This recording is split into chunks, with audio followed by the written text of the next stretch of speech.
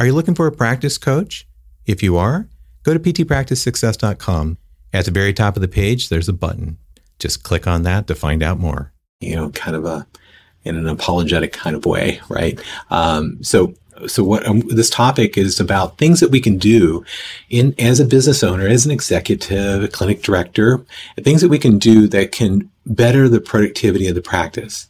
See, we're in a situation environmentally in the world today that everything costs more, but yet we're in a profession that we're chronically getting paid less. Now, that's not a revelation. You definitely have known that and you've experienced it. So the only way that you can take better care of your staff, the only way you can pay your staff more money, the only way you can make more money is to make more money. And so maximizing efficiency and productivity is key. Making things run smooth and efficiently so that people don't overwhelm and melt down. Doing the things that bring value versus doing things makes a big difference. So what I always find that if you can make a little bit of an executive out of every staff member, that he or she knows how to manage their area, what is the benchmarks of performance for their area, and how to achieve those benchmarks, then everyone you hire and you groove in this manner, they become more efficient, more productive, and they stand out like a sore thumb when they're not. So what I want to do is just kind of go over some things that I've worked with practices from all over the United States and Canada, trained over 2,600 private practice owners in practice management. And so I've got some really, really, really successful clients that have huge practices, and some of the bigger names you see were once my client. Matter of fact, I found out a couple of days ago, hanging out with one of my buddies from New York, is that he has the largest single owner private practice in the state of New York. Okay. So he started out with me before he ever opened his doors. So, those are good things. You can talk about those all day long, but the successful practice owner is not necessarily the one with 5 clinics with a shrine of him out front holding a goniometer. The most successful practices are the ones that can balance work and life. The practice is doing well. It's producing a certain amount of volume. It's going, got a good team. They love going to work. The staff love to be there. And they may not be the biggest, baddest guy in the universe, but they've created something that gives them life and doesn't suck the life away. Okay. So in order to do that, we have to create little mini executives underneath us. So I'm going to go through a series of slides, and then kind of talk about them with you of the types of things that I find makes a difference, when we're trying to move the needle, so to speak, with the practice. So the first thing we want to do is we really want to define what one produces on the job of which the company writes them a check. So you go, I need to hire somebody in billing to do, or whatever it is, name it, right? Well, you get that person. I don't know if you've ever noticed it, but I've surely noticed it in my practice over the years. You hire somebody, you put them in the organization, and all you find is just greater debt to the organization. There's no increased revenue, right? There's no increased productivity that leads to revenue down the road. It's just, I just paid somebody $50,000 a year to take $50,000 away from me, right? So what's important is that we're going to find out what every staff member produces by which the company writes them a check. So if I have a receptionist, if you've been in any of my talks, I always talk about the receptionist because everyone should have one. And if you don't have one, you really don't have a practice yet, right? So if you have a receptionist, then I'd say you kind of have a practice and at least an almost practice, but everybody has a receptionist. So they could be doing this and taking calls and filling out forms and recovering patients and doing authorizations, which isn't receptionist, but we jam it on top of their head because they're sitting still. So why not give it to them? Right. But the receptionist, if you look at receptionist, the receive is kind of the breakdown of receptionist. So receive means, what do they receive? They receive money, copays and deductibles, and they receive patients. So if I'm looking at a receptionist who's really good at all the paperwork and never anything out of order, nice orderly desk, but she can't get people to keep their appointment, or she can't collect money across the front desk, then I have a no receptionist, right? But if I have a receptionist that is doing the thing in her job that produces money, she's able to get people to keep an appointment, and she's able to collect all the money that's due across the front desk, but she doesn't know how to do some of these admin things that get a little complicated. I'll deal with that. I'll nurture that. I'll train her more. But if she's good on the other and can't get people to keep appointments, she's out the door in a week. Right? So we want to be able to evaluate what does each person do on the job, which the company writes them a paycheck. So that goes from all the way to physical therapist. It could be a tech. It could be anyone in your organization, or marketing person. What are they producing on the job of which you can write them a check? Super, super, super important. And one that we hire, but we don't make that clear. Okay. So the next thing, once you've done that, you go through all of your staff and you've gone through and you find out what is the product, what is the thing they produce, not the thing that they do, but the thing that it ends up with. So if I got all this paperwork at the front desk, what it results with is, that I can get a patient that gets back into the back and gets treated and et cetera. But what the predominant thing from my position is to get people to keep an appointment. So once I establish these benchmarks, I have what I call the standard of production. And then I have also from the clinical perspective, a standard of care. So when you're looking at a standard of production, might be for the front desk, 95% arrivals, right? You want the patient to come an average patient frequency of 2.1. You have a couple of benchmarks that you establish as a standard of production for that particular position. If it's a billing person or an authorization person, there's a standard of production for those people, and you really work those out. If, that's what I do with clients to get them to figure that out. And then we'd figure out a metric to be able to evaluate that performance, right? So that would be the next thing. What is the standard of care? If we look at clinically on the standard of care, we might want how many visits do we expect a full-time equivalent PT to see in a week? Let's say it's 60. Okay. So the standard of care is 60, right? For patient visits. Arrival rate, let's say it's 95%. That's the standard of care, right? Let's say average frequency in which you want the patient to come in greater than 2.0, right? Then, how many visits to discharge? Pick a number. Let's say greater than 12 or 12 to 15, right? I don't know. Pick a number. Make it make sense for you, right? So it's delivering high quality physical therapy in a fiscally responsible manner. Are we getting a referral? Are we getting, a review? Or a testimonial or something? In other words, can I take my bright, shiny patient and leverage that bright, shiny patient to get me more patients? Okay. All of that goes on inside the box. It doesn't go outside. It's not outside the box activity. It's inside the box activity. It's like zero cost marketing, but all of that fits in what we call the standard of care. Okay. And you'd establish that standard of care would be the next thing. What everybody's stats are: standard of delivery, standard of care, standard of production. Okay. The next thing, every staff member then is to track that KPI. Okay. So if it's arrival rate or it's over the counter collections, I track that stat. Okay.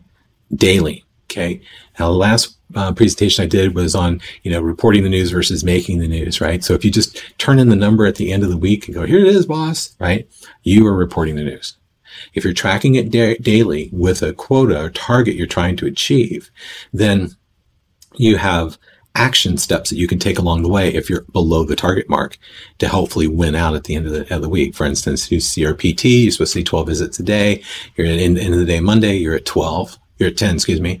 So then you can look at that. You go, okay, is there anybody that should be here that isn't? And you walk up front desk, go, I need Mary Smith and Sally George. I need both of them in here. I don't know what's going on. Get them in here, right? This week, right? Kind of thing. And you drive that from your position in the organization, which may not be the owner. Okay, good. So that would be another thing that we would look at. Then you have all staff create a weekly plan. Okay, that will keep their KPIs in an acceptable range, such as, how do I beat last week is the name of the game. That's what they're looking at. How do I beat last week?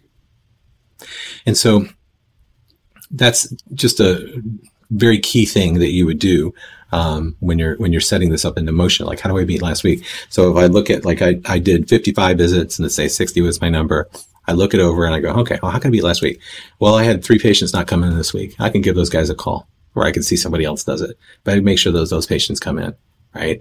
I got a patient I'm supposed to be seeing, they're weaning down to 2 days a week, but now they're trying to move in 1 day a week and I don't think they're ready for 1 day a week. I'm going to have the talk, right? To get them more committed to being on the team. You might have 3 or 4 things that you write down that you're putting your plan together to beat, last week. Now, once you've done that, you have a plan. You're starting into the new week. So, every day, if you're a small practice, you do it as the owner. If you're a larger practice, you might do it as a clinic director.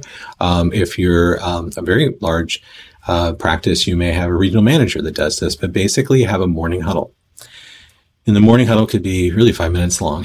And all that you're doing is keep directing their attention to their target for the week and their plan of action that they said they would take to beat last week. So, the shuttle huddle, Okay. When you have the morning huddle, it's kind of a simple thing, but it's ideal if everybody's together. It's unreal that will happen. But if you can get 2 or more together, that's always good. So you might have a couple pockets of people. And the reason for that is what we're looking for is some group internal pressure. It's like all the cool kids are keeping their statistics and having a plan for the week and are working towards achieving that target, right? And the non-cool kids don't. So you get everybody together and you say, Joe, are you on target for the week? And he goes, no, I'm not. You go, okay, well, where are you at? He goes, well, I'm at 10. Say he's supposed to see 12. I'm at 10 right now in patient visits. Well, do you have a plan for that? And he goes, yeah, excellent. You don't have to make him tell you. Right? You could. You go, you have a plan for that? He goes, yeah, absolutely. He goes, then you say, do you need any help? He goes, no, I think I'm good. Okay, excellent. Okay, Sally, are you on target? She goes, no, do you have a plan for that? She goes, no, I don't. Okay, well, you should have a plan for that. And then you go to the next person. And I'm not even joking. It's just that simple. What you don't do is you don't tell them how to solve the problem. If you tell people how to solve problems, you get nothing but problems, right? You empower people to solve problems. That's what leadership's about. Okay. So you want to empower them.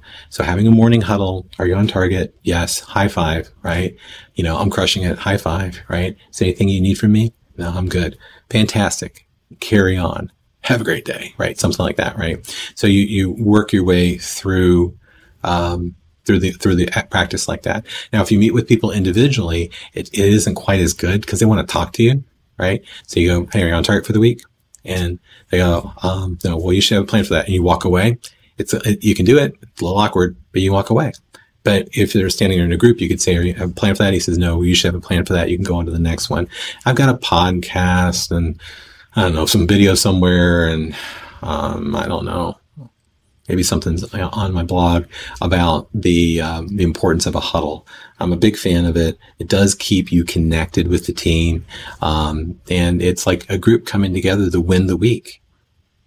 Because there's, great prizes and fun things that happen when you do, right? And there's unemployment when you don't, right? So you focus them on improving productivity. Now, I'm not trying to make a slave of anybody. I'm not trying to give you some fantastic freedom and beat the hell out of your staff. I'm not interested in doing that. It's just you agree upon a standard of production, and by golly, you make sure that they hit it.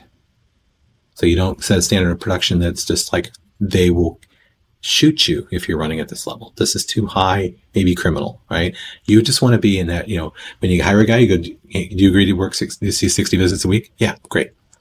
Done. Then 60 visits a week is what we're expecting to see in that example, right? So we have a morning huddle, and we set the morning huddle to kind of set the stage, right? And then, when we set up that morning huddle, I got lost here. Hang on a second. And we never let it drop out, right? And the next thing that we do, next slide, please. Here we go. And that is we're going to record the KPIs weekly. So we're tracking it through the week, and then every week we turn in the final number. So we don't keep daily numbers from the end of time. We just turn in the final number, right? So we can see what was my arrival rate last week? What was my arrival rate the week before? What was my arrival rate before that, right? Not like every single day, but the weekly number, right? So we record the weekly KPIs. Okay. Now you might put on something like this, a bit of a spreadsheet or whatever, or a graph. If you have graphical software, clients have graphical software that I work with that shows trends and stuff like that. It's really nice when you slap it up on the wall and you can see it from 100 miles away where areas are going well or poorly, right? So depending on the practice, you may have a lot of statistics. Some of you might have very few statistics. If you're a small practice, it might be just PVs, patient scheduled arrival, new patients, billing, collections. It should be a short list, and that might be even a struggle to keep up with those stats. But if you have a bigger practice with more leadership, maybe some good executive structure, you might have a much more developed statistical analysis to perform. And so you would be keeping other data, right? But this would just be a sample just for something to view on a slide, okay? So once we're doing that, we're keeping that weekly. Another thing we want to do every week is we want to have kind of a weekly knee-to-knee, right? So, and so I have a piece of paper to keep track of this, right? So there's 2 parts to a weekly one-on-one meeting. So this isn't something you block out on the schedule. I'm going to have my little moment in time, No, it's something, you could do that. I wouldn't stop you if you did.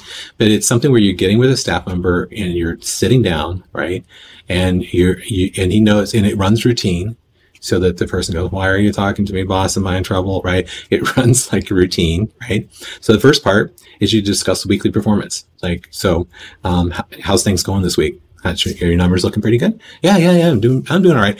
Gonna be a little tight. I don't know if I'll beat it last week, but I'm hustling pretty hard. And you go, okay. You're not like, kind of thing. It's not, you never want those meetings to be anything but enlightening, beneficial, helpful, and caring. So you have a one-on-one. Okay. You might discuss some ideas of things that could be better or improve either in the practice or on their respective position. It doesn't have to have a format to it, but the first part is centered around productivity. And then, if they try to give you a problem, because you're going to ask like, oh, so anything you need from me? Yeah, I need blah, blah, blah, blah, blah. I don't know how to handle so and so and so and so and such and such and such and such. And your reply I'd recommend would be, if you did know Joe, what would you do? Right? Because when someone tries to pin a problem onto you, if you say that, they go, well, Sean, what I don't really know, but I was hoping that you could, and I go, well, if you did know though, but what would you do? And they usually puts them on their heels. They don't know how to respond to that. And they go, well, I guess I could tell him blah, blah, blah, blah, blah, right? You go, good. Why don't you do that? And you just became Teflon, right? I had the nickname of the Teflon Kid when I would practice because I wouldn't let problems stick to me. And I did that. So someone would try to present me a problem. I go, if you did know how to handle it, what do you think you would do? Right. And, that usually handled it. Right? So you have a one-on-one meeting. And the first part, again, is about production. The second part is about building on a friendship. I'm not really a big fan of the idea that the boss can't be friends with the staff. You just got to know when you're a friend and you got to know when you're a boss, and your staff need to know that you are a friend and their boss. 2 of my top 5 most loved friends, I had fired. One guy I fired and I went out with him the next weekend. Okay. I can separate those 2 hats. Performance is performance and friendship is different. Right. And so some of us can't see those 2 as different, but I can have a friend that's a lousy employee and I have to, show him the door, but I can still be his friend. Now that might be a little odd for you to get your head around. Right. But, the friendship's very important to me, but so is my practice, and I separate those 2. Okay. But the second part is about building the friendship. So you want to give an opportunity for the staff member to get something off their chest that might bother them. Is there anything you think we should change or improve around here? Right. How are you doing exactly? I'm doing all right. You've been sleeping okay since the baby came along? Huh? Yeah, pretty good. Baby's sleeping well, small talk, right? You want to be, it wants to be personal. It could also be professional goal development. Maybe he wants to get certified in interactive metronome. You should look that one up. That's funny. Or dry needling or whatever. Or maybe he says to you, Sean, what I'd really like to, I actually want to be a private practice owner. Instead of like gulp and, sweat and bullets or something like that, you might go, all right. So what if there was a way I could help you do that when the time is right? Would you be interested in partnering with me? Like, whoa, right? Maybe you don't say that. Maybe you're like, I wouldn't want to partner with that guy. But I have a client in Louisiana, a great guy, had his top producing therapist, just didn't like the area. Eventually loved the job, loved his boss, loved the team, but just didn't want to grow up in that area of Louisiana. So he wanted to move someplace else in Louisiana. And so Doug was talking to me about it. And I go, dude, you should partner with him. What? Yeah. He goes, well, he's moving like 2 hours away. I go, still in the state of Louisiana? Yeah. I go, good. Why don't you partner with him? So they partnered together and they opened up a clinic. And I think they're 4 weeks in and they're doing 70 some visits a week. And, they're hiring their next clinician, right? Or that guy could have been gone forever. So, he told him that, a long time ago, he goes, I don't think I'm going to stay. Okay. Well, if he's a top producer, maybe you can get creative and go, what do you think about a partnership? Or if the person says, I want to start my own practice, and you go, well, okay, well, I'll tell you what, would you be interested in me kind of grooming you towards that? And we partner together? Wow. So you didn't invalidate him. You didn't go, oh my gosh, if I could do it all over, I wouldn't do it, or something like that. You might be able to groom the guy that buys your practice out someday. Many guys have done it. All right. So you create that environment where it's safe for them to communicate, and you want to be a really good listener, very good listener in the one-on-one. Other times you may not have to be a good listener, but on the one-on-ones, you got to be a good listener. Okay. Good. And then, next thing, you got the end of the week wrap up. So every staff member at the end of the week does these simple things, right? So, they review their trends and on their KPIs. They just look at their stats and see how they're doing, right? They write up a plan for the new week. If it's a therapist, he might look at who didn't show up this week. And I'm going to call these guys, or make the front desk call them, right? Or he might look at somebody who's declining on the frequency that they're coming in, but they're really not improving, but something's up. I want to dig in and find out on these 3 people, right? And I've got this one patient who always talks about her friend who's got a problem, and, I've never asked her for a referral, and I'm going to ask her. Okay, good. That's his plan. Good. And then when you have a weekly staff meeting, during the staff meeting, you're prepared to discuss your productivity for the week during the weekly staff meeting. So it's kind of just that simple, right? So then you have your weekly staff meeting. It's not, that by itself is not,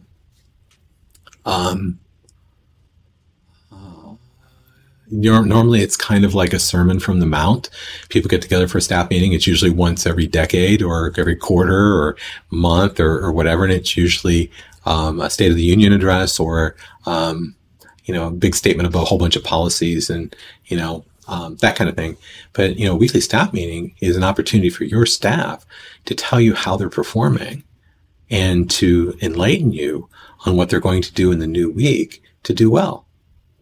It's an opportunity for you to validate great performances, people who are doing well. It's an opportunity for the people who are doing well to be validated by the rest of the staff as well. The staff meeting is a vibrant and uplifting event. It is not like dead man walking, right? You go, how do you create that? Well, I can help you. Just reach out to me. But you want to create that kind of environment. And if you do, and you do it well, your staff begin to own their position. And as they own their position, they become a better manager of their position. And then they handle their area better. They become more valuable. If you go to want to open up another clinic, you can look across the team of clinical staff that you have and you go, this guy is ready for it. He's always prepared. He does good production. He's a good leader. People come to him for answers to questions, etc.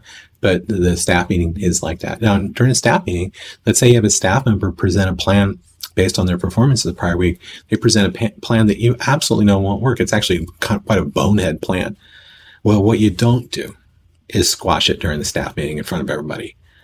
So they give you like a crazy plan, right? And you go, well, all right. Okay, so why don't we meet up just a few minutes after the staff meeting? Okay, Bob? Oh, okay, cool. And then you do. And then you'd say, I'm not sure I understood what you were wanting to do there. But you don't bring them out in public. And so it's praise in public, reprimand in private, right? So a weekly staff meeting, very key, right? Here's just a viewpoint I have of if you tolerate mediocrity, don't be surprised when it happens. I see too many people give up on their goals and dreams because of their team.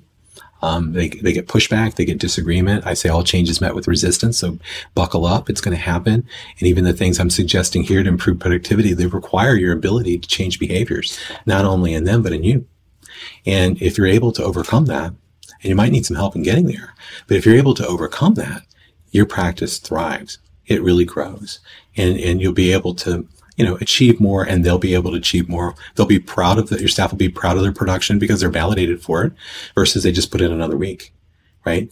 So, it is key. If you tolerate mediocrity, don't be surprised when it happens. One of the things I'd like you to know about is I actually have a 12-week practice acceleration course.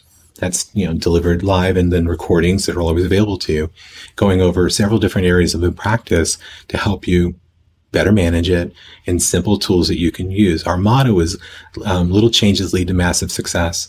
So it's not something dramatic that you do that turns your practice around. It's the little things that you do consistently that changes your practice for the better, right? It's the little changes, right?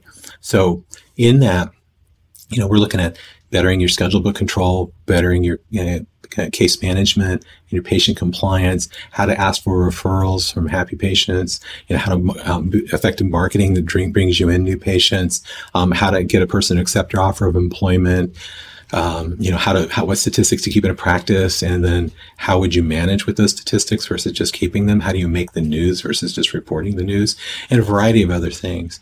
And so it's a 12-week program. If it looks like it's something that's interesting to you and you want to find out more and see if it's a good fit for you, of course, you can class a QR code if you've never seen that. What planet are you from, right? Just click on the QR code with your phone. It will bring you to a page that explains the program.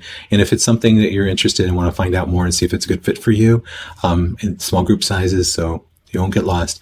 But if it looks like it could be something that could fit for you, really benefit you. And we work step by step through things, and you're going to be accountable. So if you're like, oh, I think this would be a good thing to listen to, then I don't think you should do it.